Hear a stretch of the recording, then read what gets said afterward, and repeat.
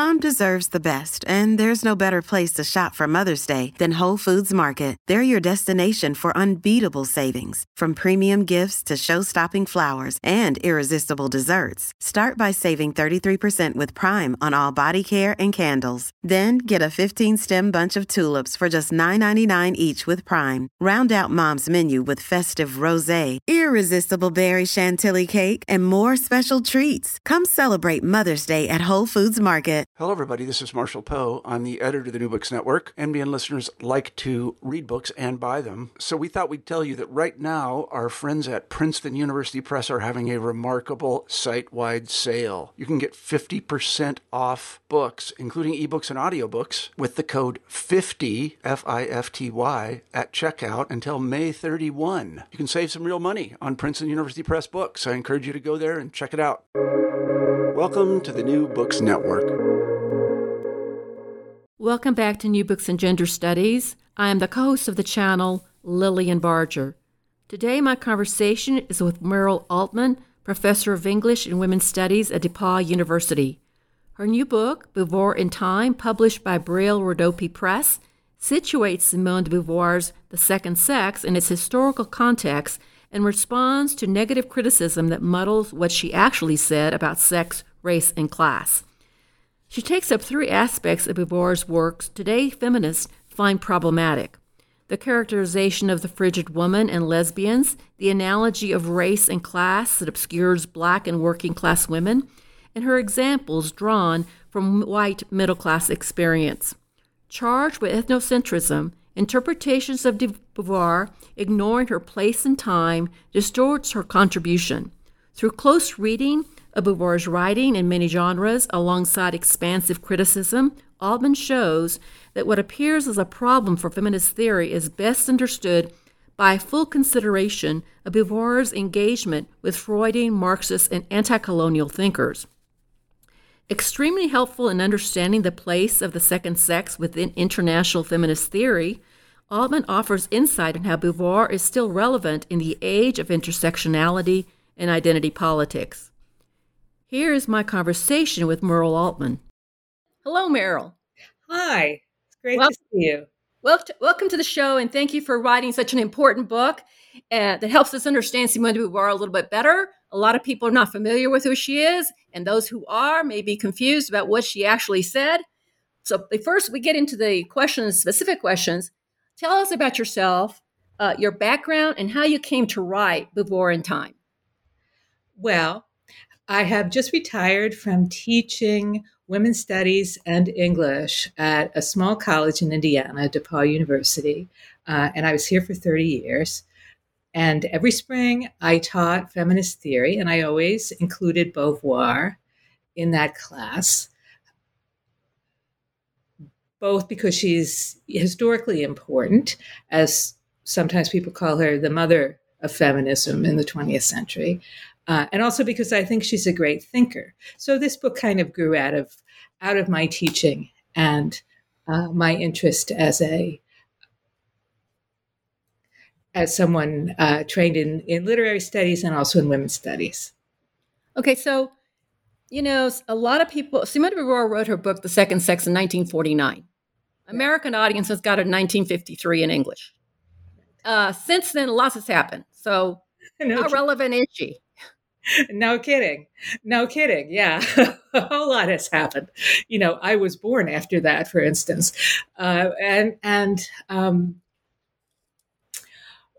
I would teach her to undergraduates, which I did for a long time, I was struck by two reactions that my students had. One was what you just said. Oh, this was such a long time ago. This, what could this possibly have to tell us? But then also, look on page 73. That just happened to me last week. And I have found that, and students in that time have changed a lot, but I found that there was always something in it that was meaningful to their lives, that spoke to their condition, in the same way that it spoke to Kate Millett and those folks in the 1970s, and well, not in the same way, but as much. So that was something I wanted to explore. That she's both of a different time, but not, over.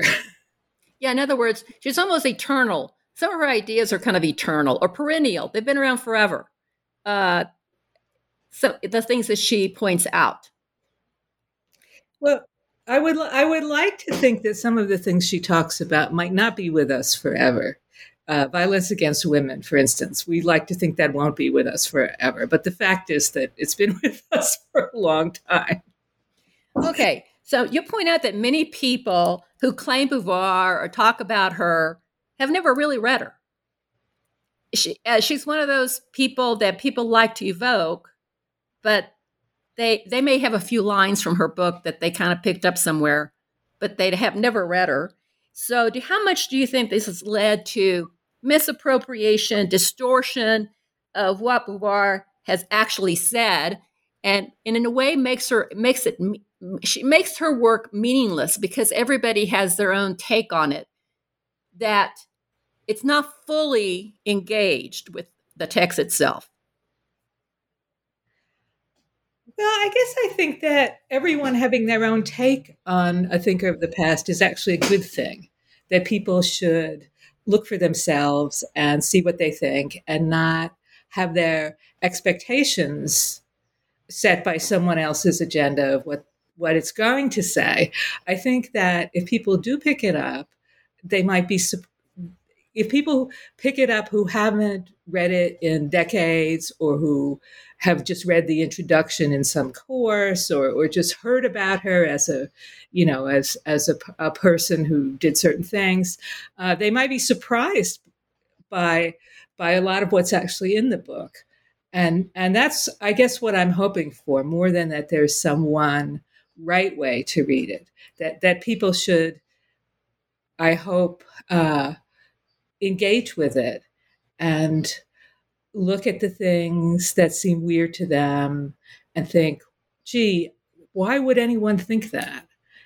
And just approach it in more of a spirit of curiosity, maybe, as opposed to, oh, this writer has been packaged in a certain way, or even this is the kind of book you have to study in a course. Because when the book was published, there were no courses. There were no women's studies courses. And it was a paperback with a naked lady on the cover of it. And people just bought it in the drugstore and read it. And it changed their lives. So in a way, what I'm hoping for is a restoration of some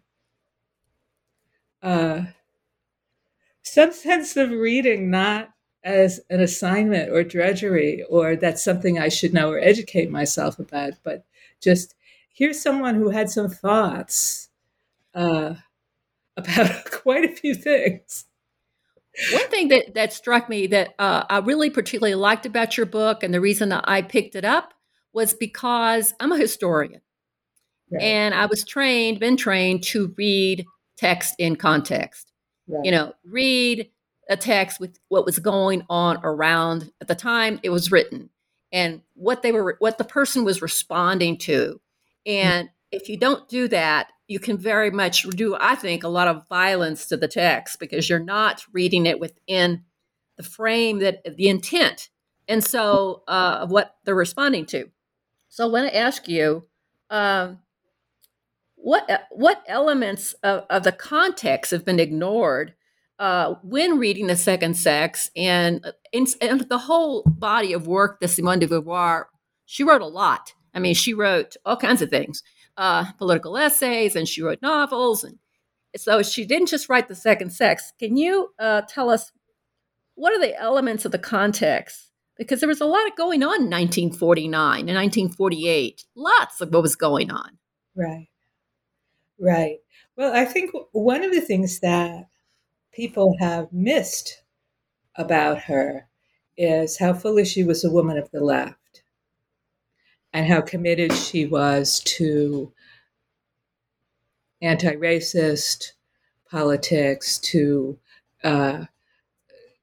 politics of social justice, And I think people have missed that because social questions of social justice looked very different at that time. The Second World War was an inevitable reference point for them. The a little later, anti-colonialism would be an inescapable reference point. I say them, I mean Beauvoir and Sartre and all of the existential group that she was part of. And anti-racism was a real inescapable reference for Beauvoir after she had traveled to the US. Sexual liberation of a very basic sort. Women had only just gotten the vote in France right after the war. A woman couldn't move without her husband's consent, a married woman. The people didn't have their own money, it was a very so some of the things, and also she was writing out of as someone who had freed herself from a very restrictive educational, her early education, a very middle class Catholic respectability of a really stifling kind, and so sexual self-determination for women was really basic to her. And of course, it's basic to us too. We use different words to talk about it. We're having different arguments with different people. I like what you said about who people were arguing with. I think that's inescapable. And so learning about Beauvoir's context has really helped me learn an awful lot about the 20th century period. Yes, I think her book, The Second Sex, specifically speaks to a broad range of historical moments. I wanted to ask you about why do you think that most Americans, particularly Americans, have misread her because they read her from a liberal paradigm versus not an existential freedom perspective, that they don't understand her politics because they're coming at it from a liberalism frame? That's really interesting. Because from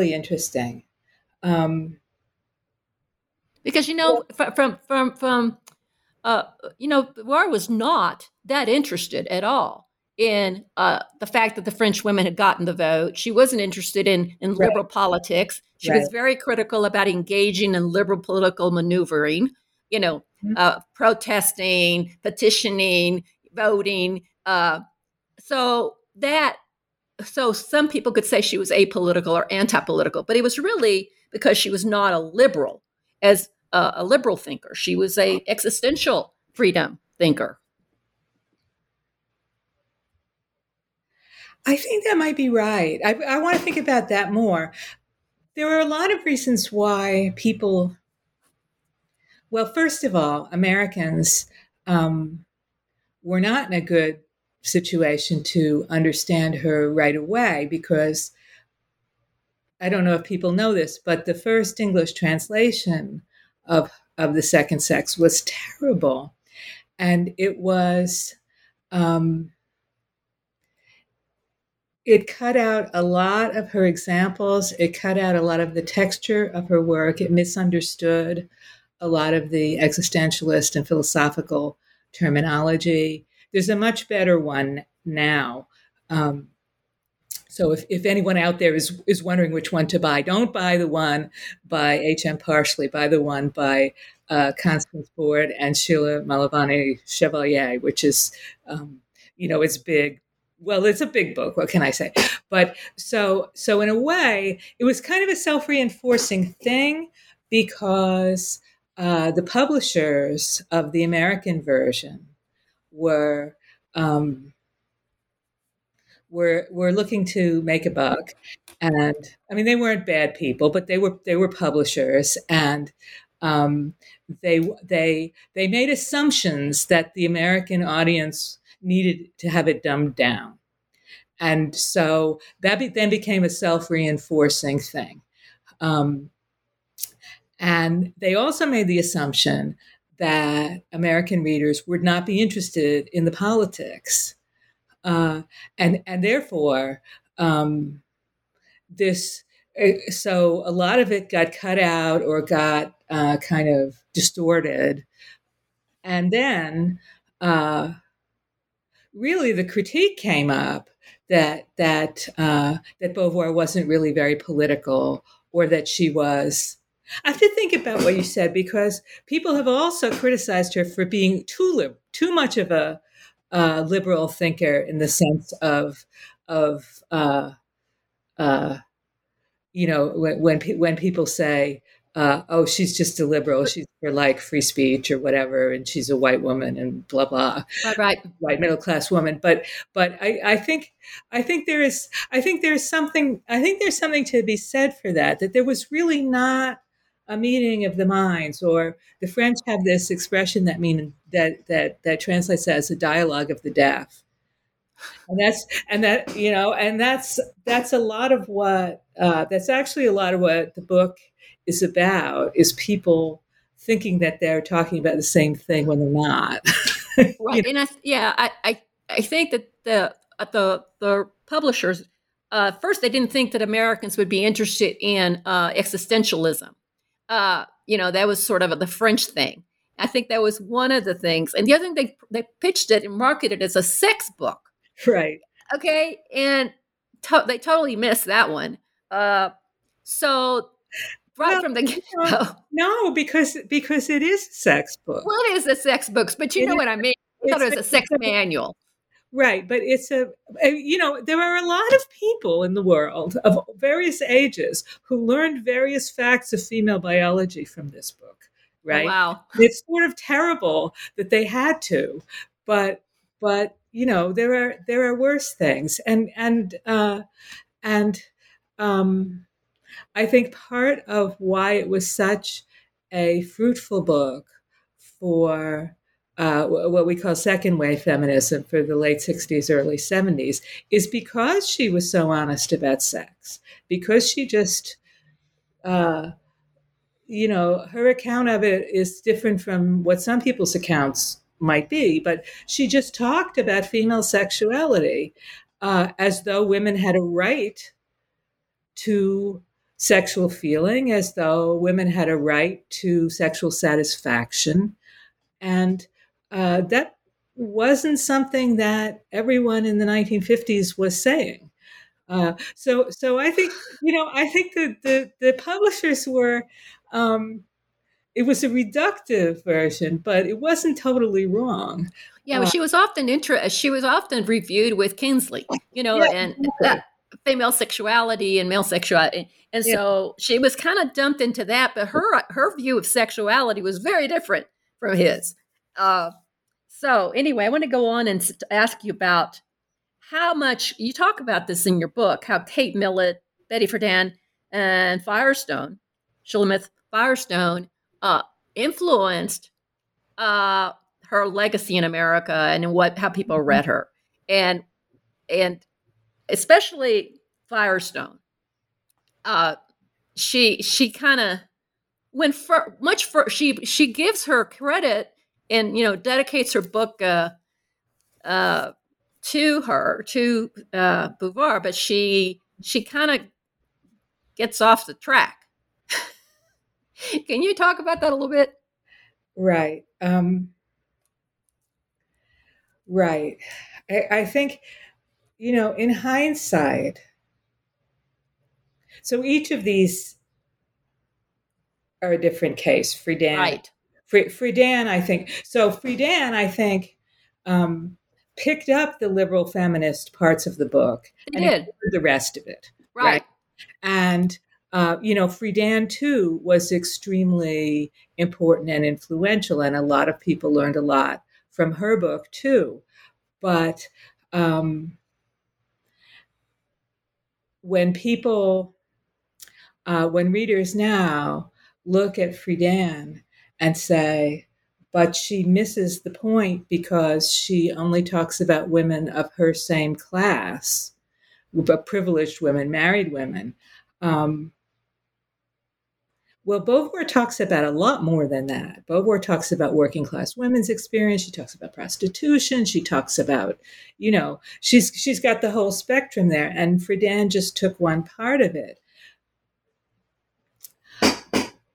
So it's not just that Friedan was a popularizer, but she kind of she got some of it, but she kind of missed the point.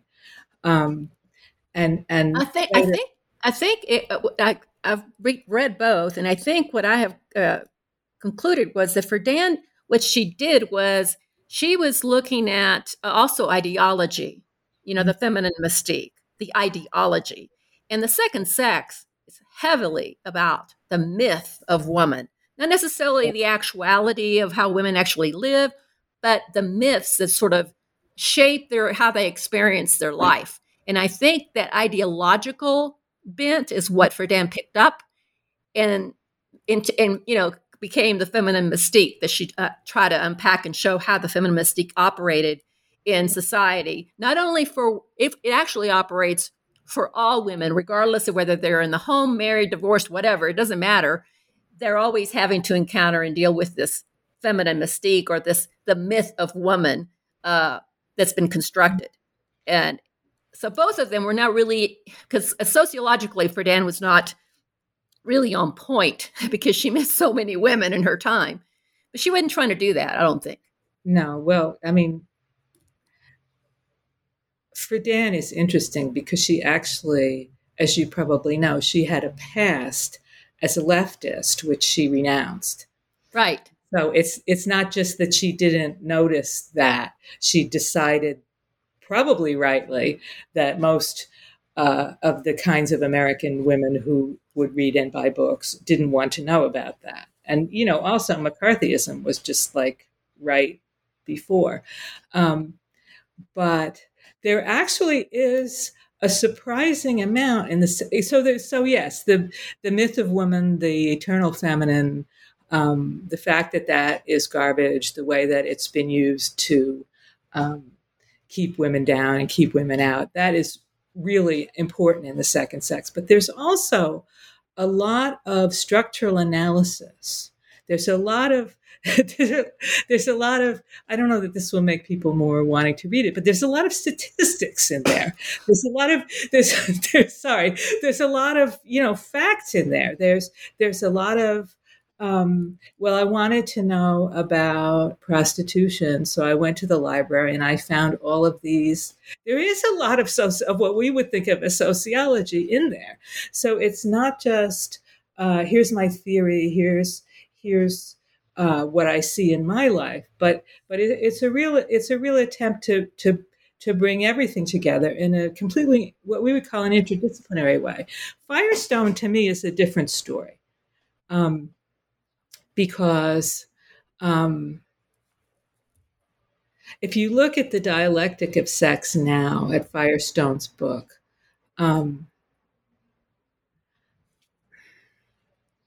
she thought she was more radical than Beauvoir. But if you look at what she says about race in that book, you just can't believe, right? And that's not in Beauvoir.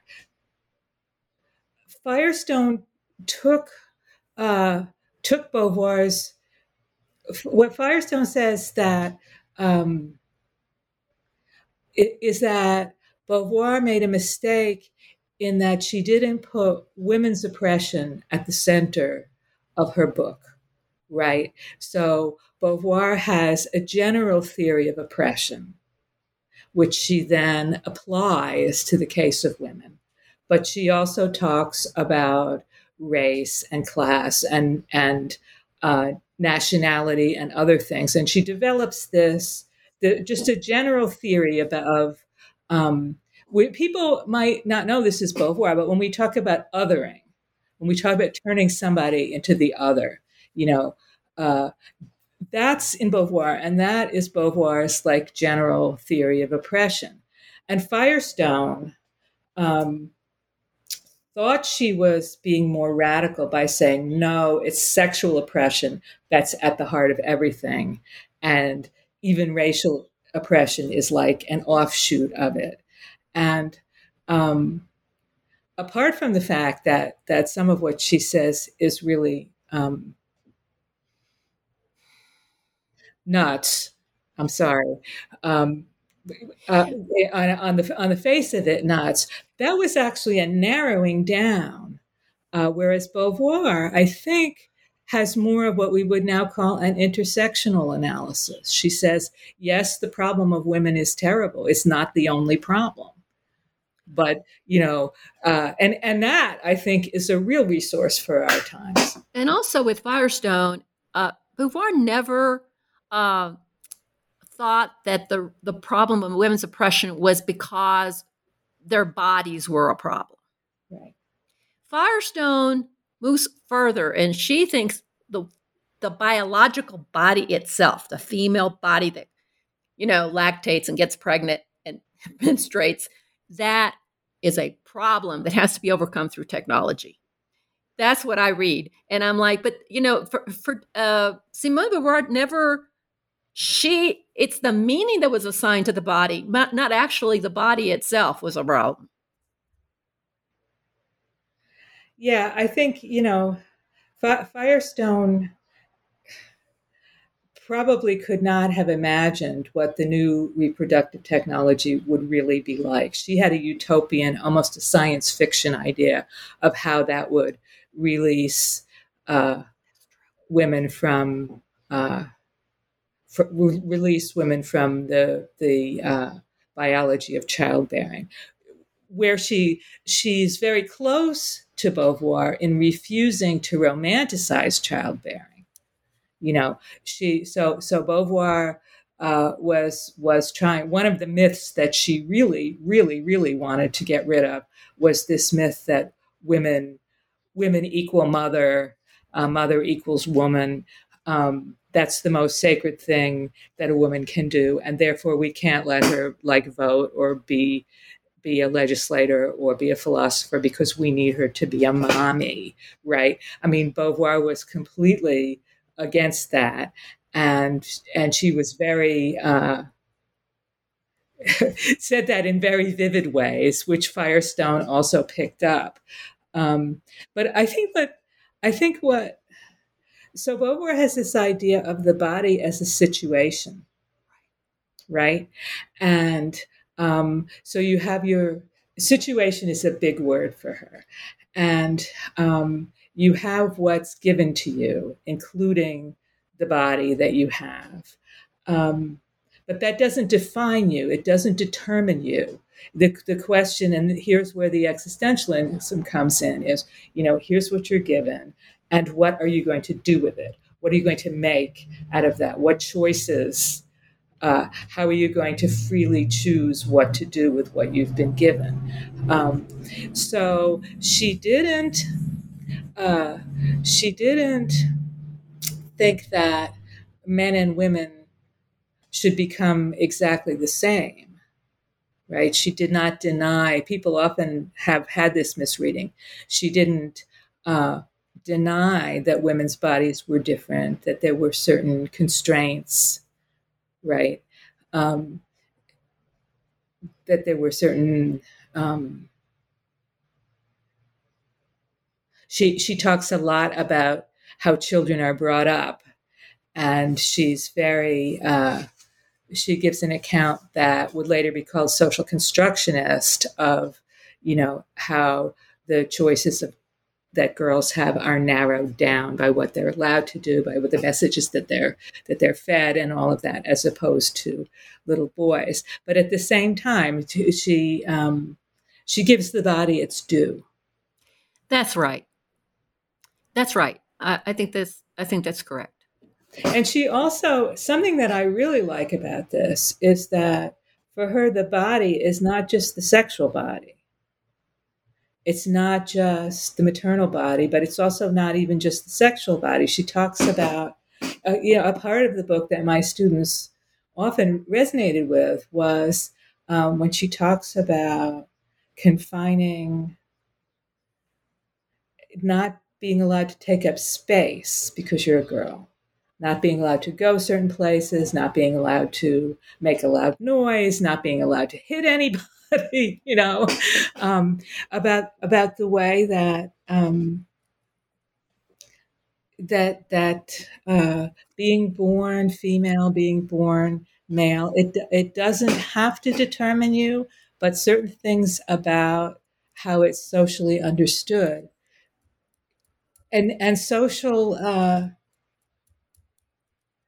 construction is real. It's not just an illusion that we can somehow peel off. I can't go, oh, okay, that was all bullshit.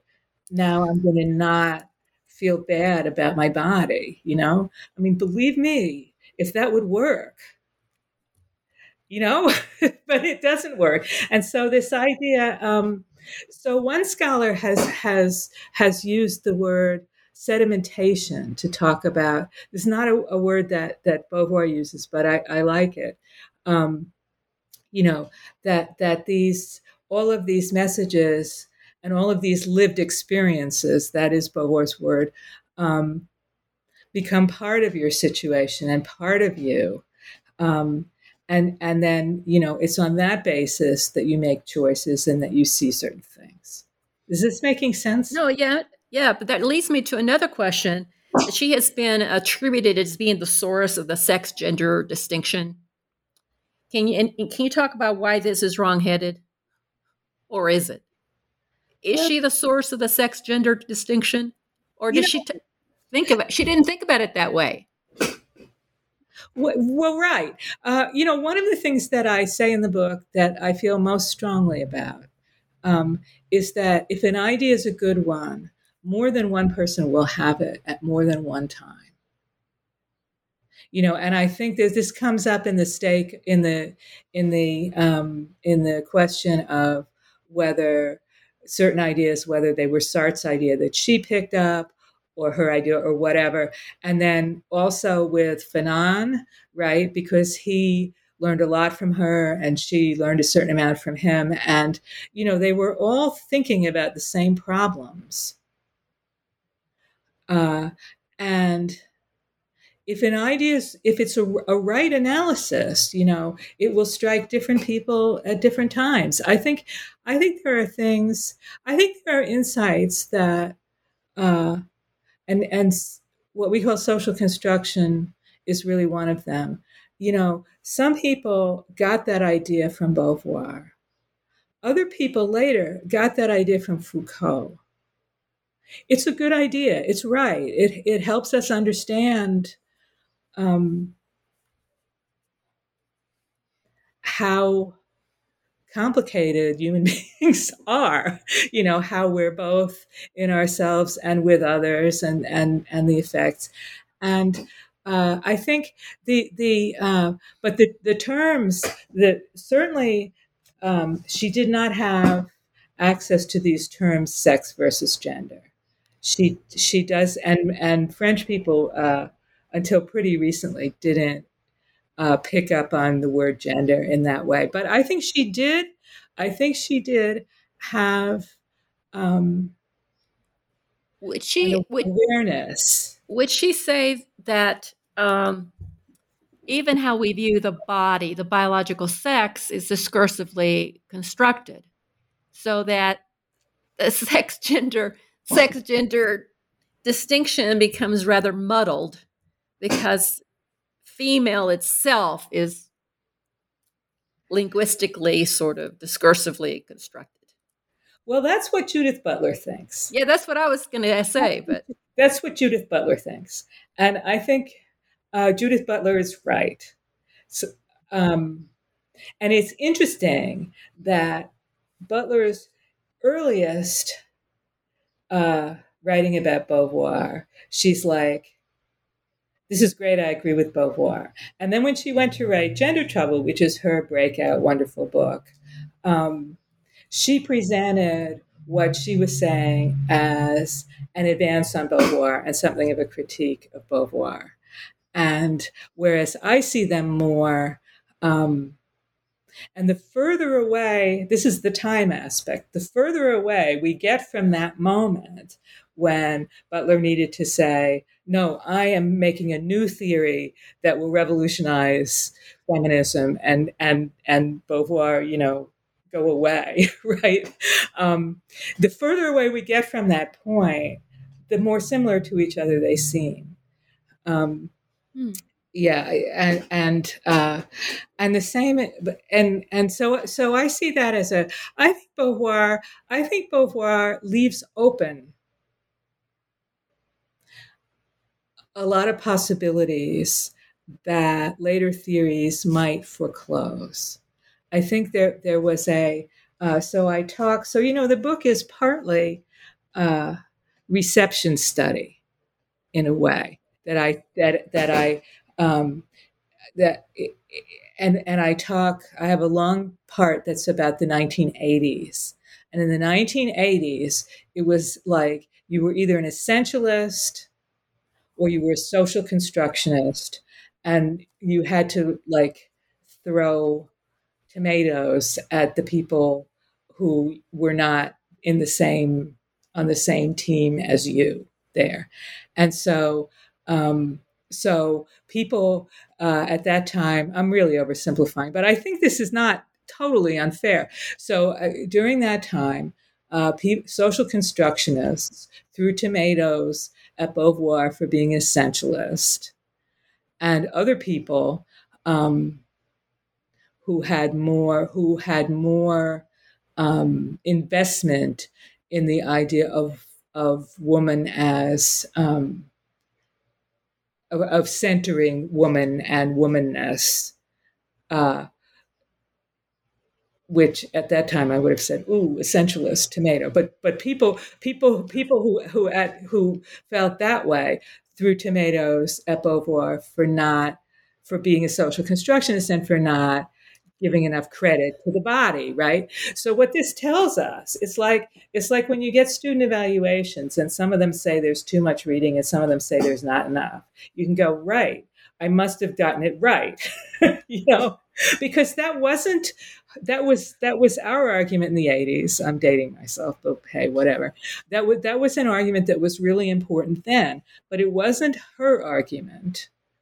It wasn't on her horizon. And it's not our argument now either, because views of the body have really changed. The world has changed.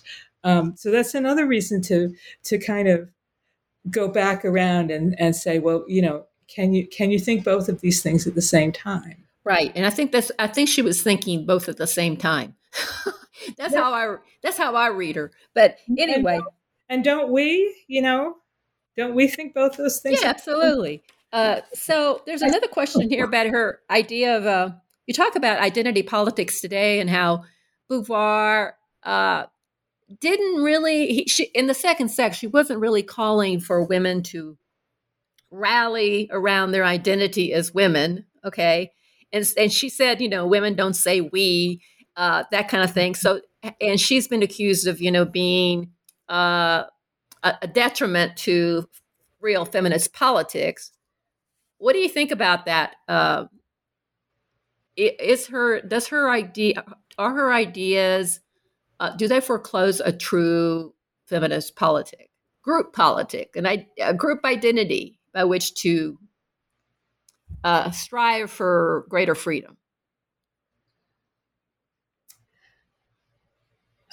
I think insofar as so she says, for instance, in that part of the introduction where she talks about how women don't say we, what she says right after that is she says, bourgeois women show solidarity with bourgeois men, working class women show solidarity with working class men. There are real conflicts here. It's not, and they're not, there are genuinely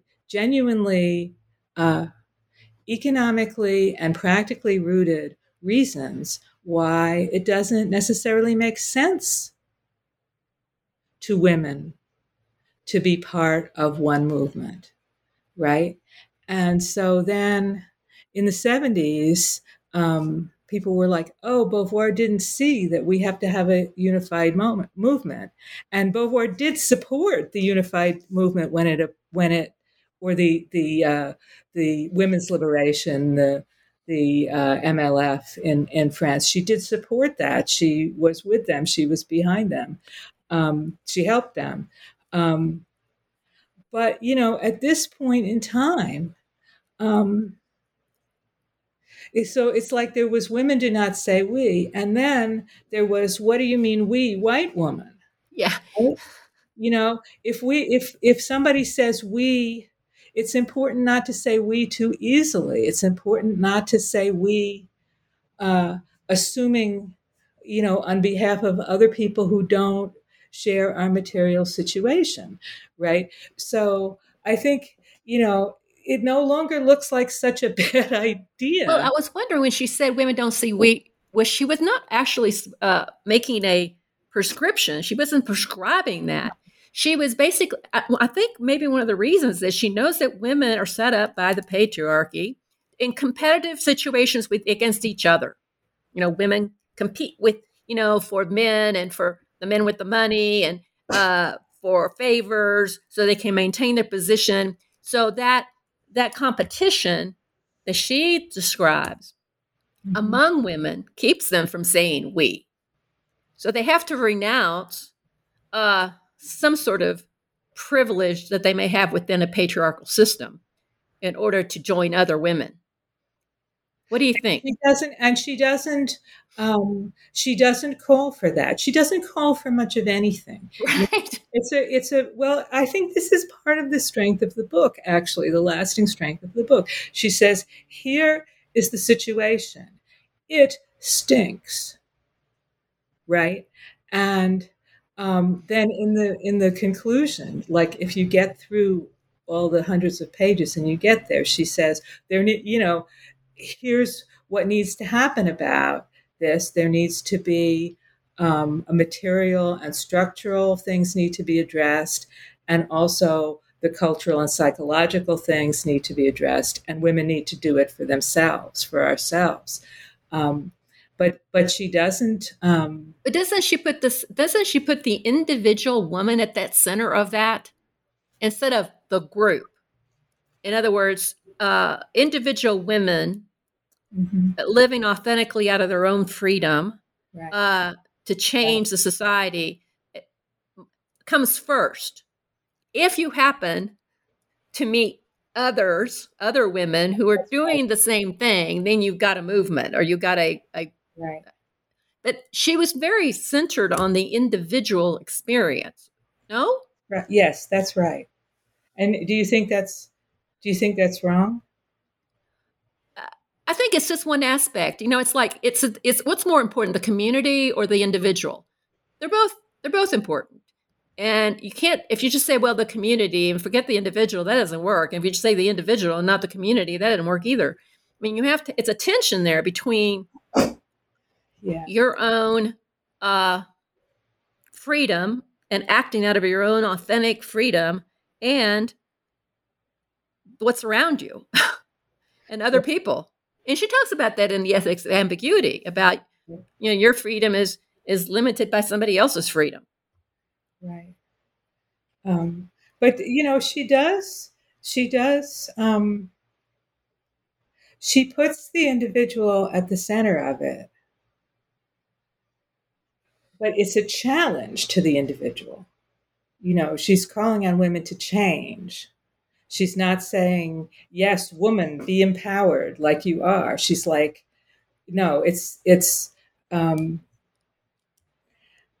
yeah. And I found something that Angela Davis said, and which I won't be able to quote exactly. And Davis was not talking about Beauvoir, but she said, someone asked her about identity politics and standpoint, and she said that she was hoping for a politics where people would come together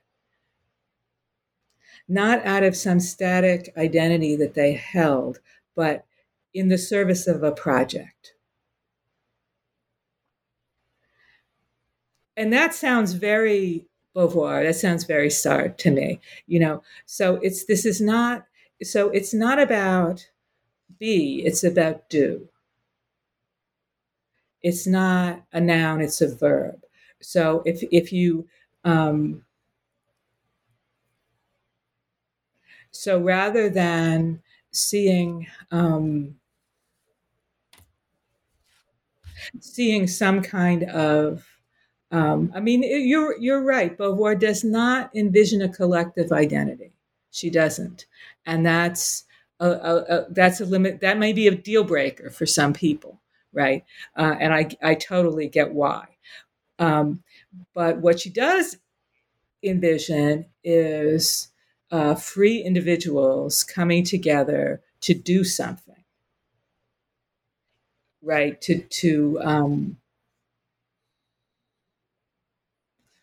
get rid of colonialism or to But it's yeah, but it's change out of the law. isn't it out of a recognition that you're never going to be truly completely free if the other is not free. Right, right. Yes, thank you. Yes, that's really that's the piece I left out. That my freedom is meaningless if it's based on the oppression of other people. And she has these almost Kantian moments in the Ethics of Ambiguity where she says, if I can't will the freedom of everybody, I can't will mine. And that, as abstruse as it may sound, has been a really great and important motivating rallying cry for progressive movements ever since. I had a bumper sticker for a while that said, "None of us is free until all of us are free." Maybe you had that bumper sticker too. That's just true. That's just true, and it's something that she never backed away from. And it's utopian in a way, but it's not about. Well, isn't that what real no good? point, sorry, there's no point where she says, "Here are the 5 things the movement has to do." Well, she wasn't a strategist.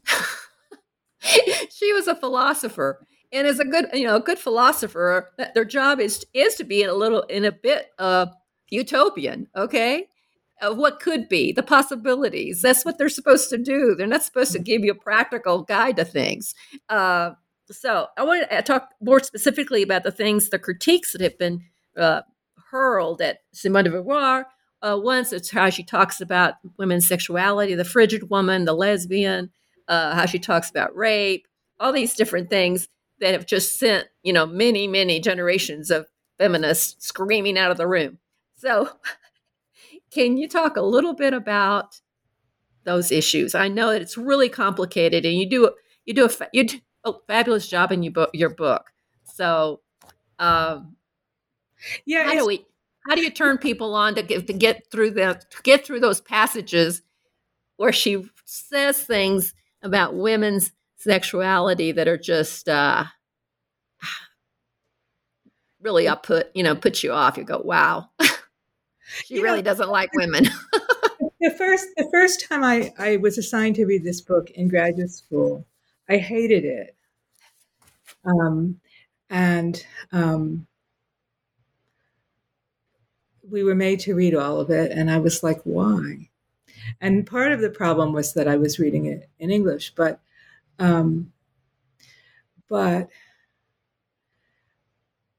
so it's really hard for me to summarize my book. Right? No, absolutely. Because it's got all kinds of rabbit holes and digressions in it. But the first half of it's about sex, and the first third of it's about sex, and the 2/3 of it is about race and class and nationality and all of that.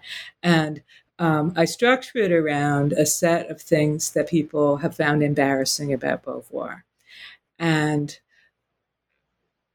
how I address that is historically by going back and thinking, why would anybody say that?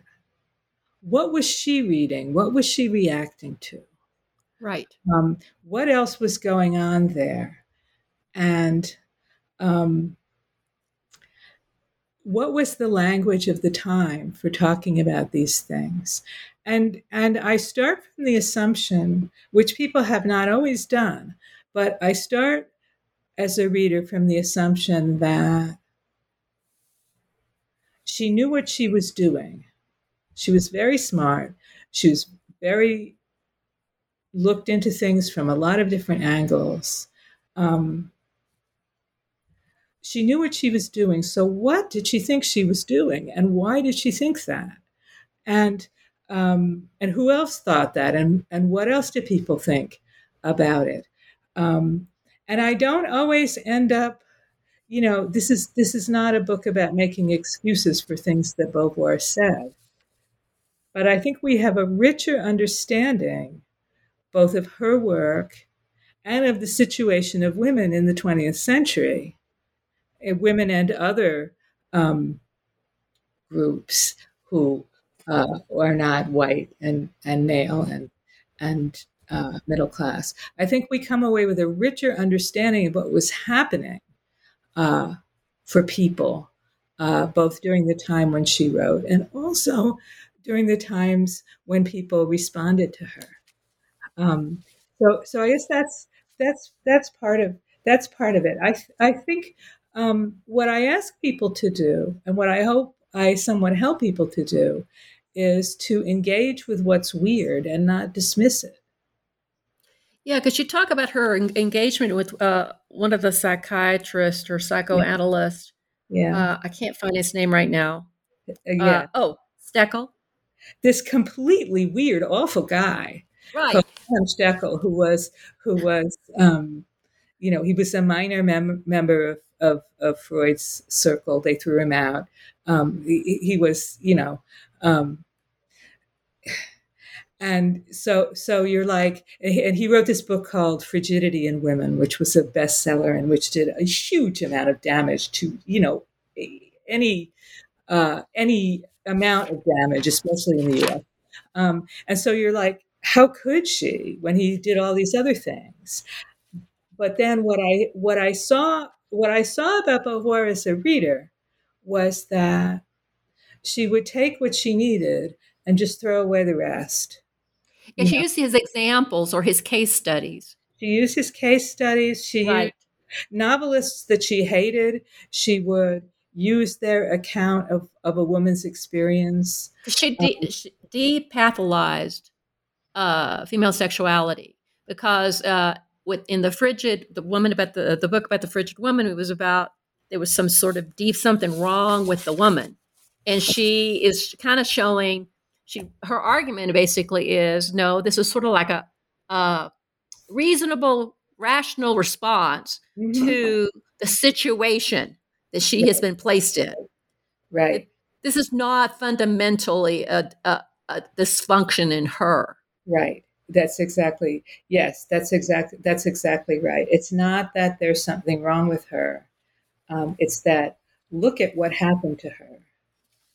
And no wonder she's not orgasmic with this jerk that she's married to. I mean, I'm oversimplifying, but Right. not No.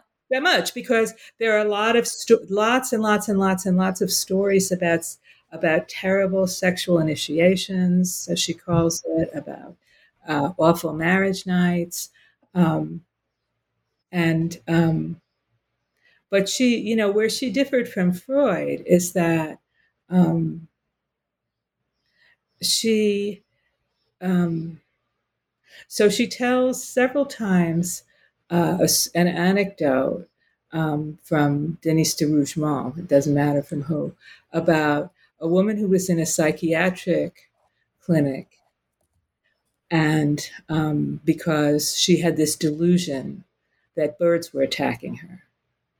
And she was in this is just an anecdote, probably not true, but she was in this facility for a long time. And then one day, without being able to solve this problem, and then one day, the psychoanalyst took her for a walk around the grounds, and birds were attacking her. And so this is Beauvoir's. She actually got a lot from Freud, but this is her response to him. Is, look, don't seek for childhood deep-seated dysfunctions. It's the patriarchy, stupid. Well, I'm putting this in a very colloquial way, but it's like, no, this really is happening. You are not crazy. This is not okay. Yeah, it's a rational response. It's a rational response response. Let me ask you, go on to a little bit. She was accused of being ethnocentric, very French, bourgeois French, and but her book did have a huge influence around the globe. In all kinds of cultural situations. China, you talk about China quite a bit. I know she was influential in Latin America. Mm-hmm. So in this circulating around the globe with its multiple, translations, and how much has been lost, misunderstood, or appropriated in a different way? It's amazing how many women found her in very different cultures, Eastern cultures, found her speaking to them. I thought that was, so it's kind of hard to accuse her of being ethnocentric when she's speaking in ways that are like universal. And is that kind of a universalist viewpoint that we should reject? Is she just talking about Western women? I think what I'm going to say about this is there's an insight from reception theory that goes, and I'll explain what I mean by this in a minute. It goes, meaning is realized at the point of reception. In other words, the meaning of the work, that happens when I read it and I see in it what I see. Mm-hmm. And then I make of it what I make of it, mm-hmm. which is a very existentialist idea. If you think about it, this is what we're given, this is what we make, right? And she would have been so happy with that, really. So she was interviewed for, I think, the 20th anniversary of it, or maybe it was the 25th or 30th anniversary. And the guy who was interviewing her, John Gerasi, said, well, so many women in the second wave, well, it wasn't called the second wave yet, sorry. So many women in the American feminist movement say that they're inspired by your book. And she said, well, they say that, but it was their own experiences. Maybe they found something in my book that was helpful to them, but it was their own experiences that inspired them to make the movement. And it was also their experiences with the civil rights movement in the U.S. And,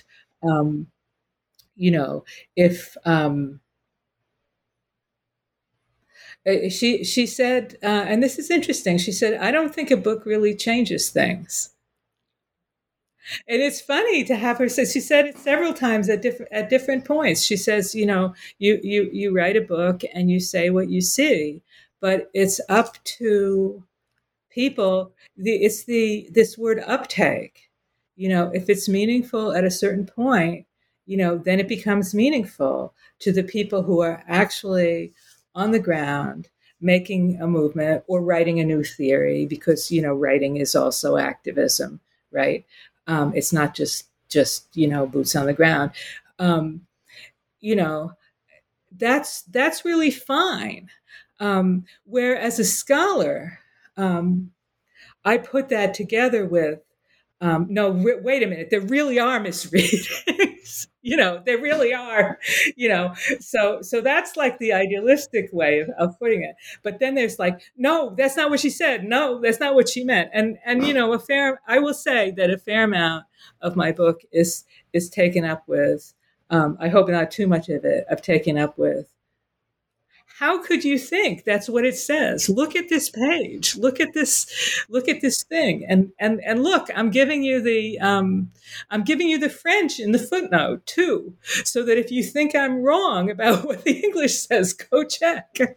So there is a certain amount of, I hope it doesn't. I think it doesn't. Make the book too dry, but there's a certain amount of no, like, let's go to the videotape. What did she say? What did she do?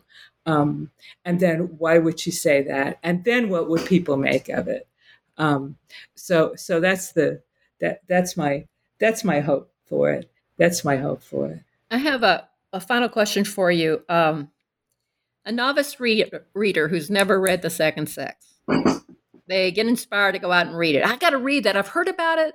I've had so many people say, "Oh, I've heard about that, but I've never read it." What advice would you give them to how to approach the book? Besides telling them to read the new translation, Yeah. What else would you tell them? I would say be patient, and be patient with yourself, but be patient with her also, because she very often, and this is true of a lot of French writers, she'll spin out a thread for some pages, and then she'll say, but, and she'll cut the thread, or she'll say, or there are a lot of the second half of it, which is based on women's experience. She'll say, well, for some women, it's this. And if you're reading it going, not me, not me, not me, then she'll go, but for other women, this. And then you might be in there, right? So I would say to be patient, to try as much as possible, not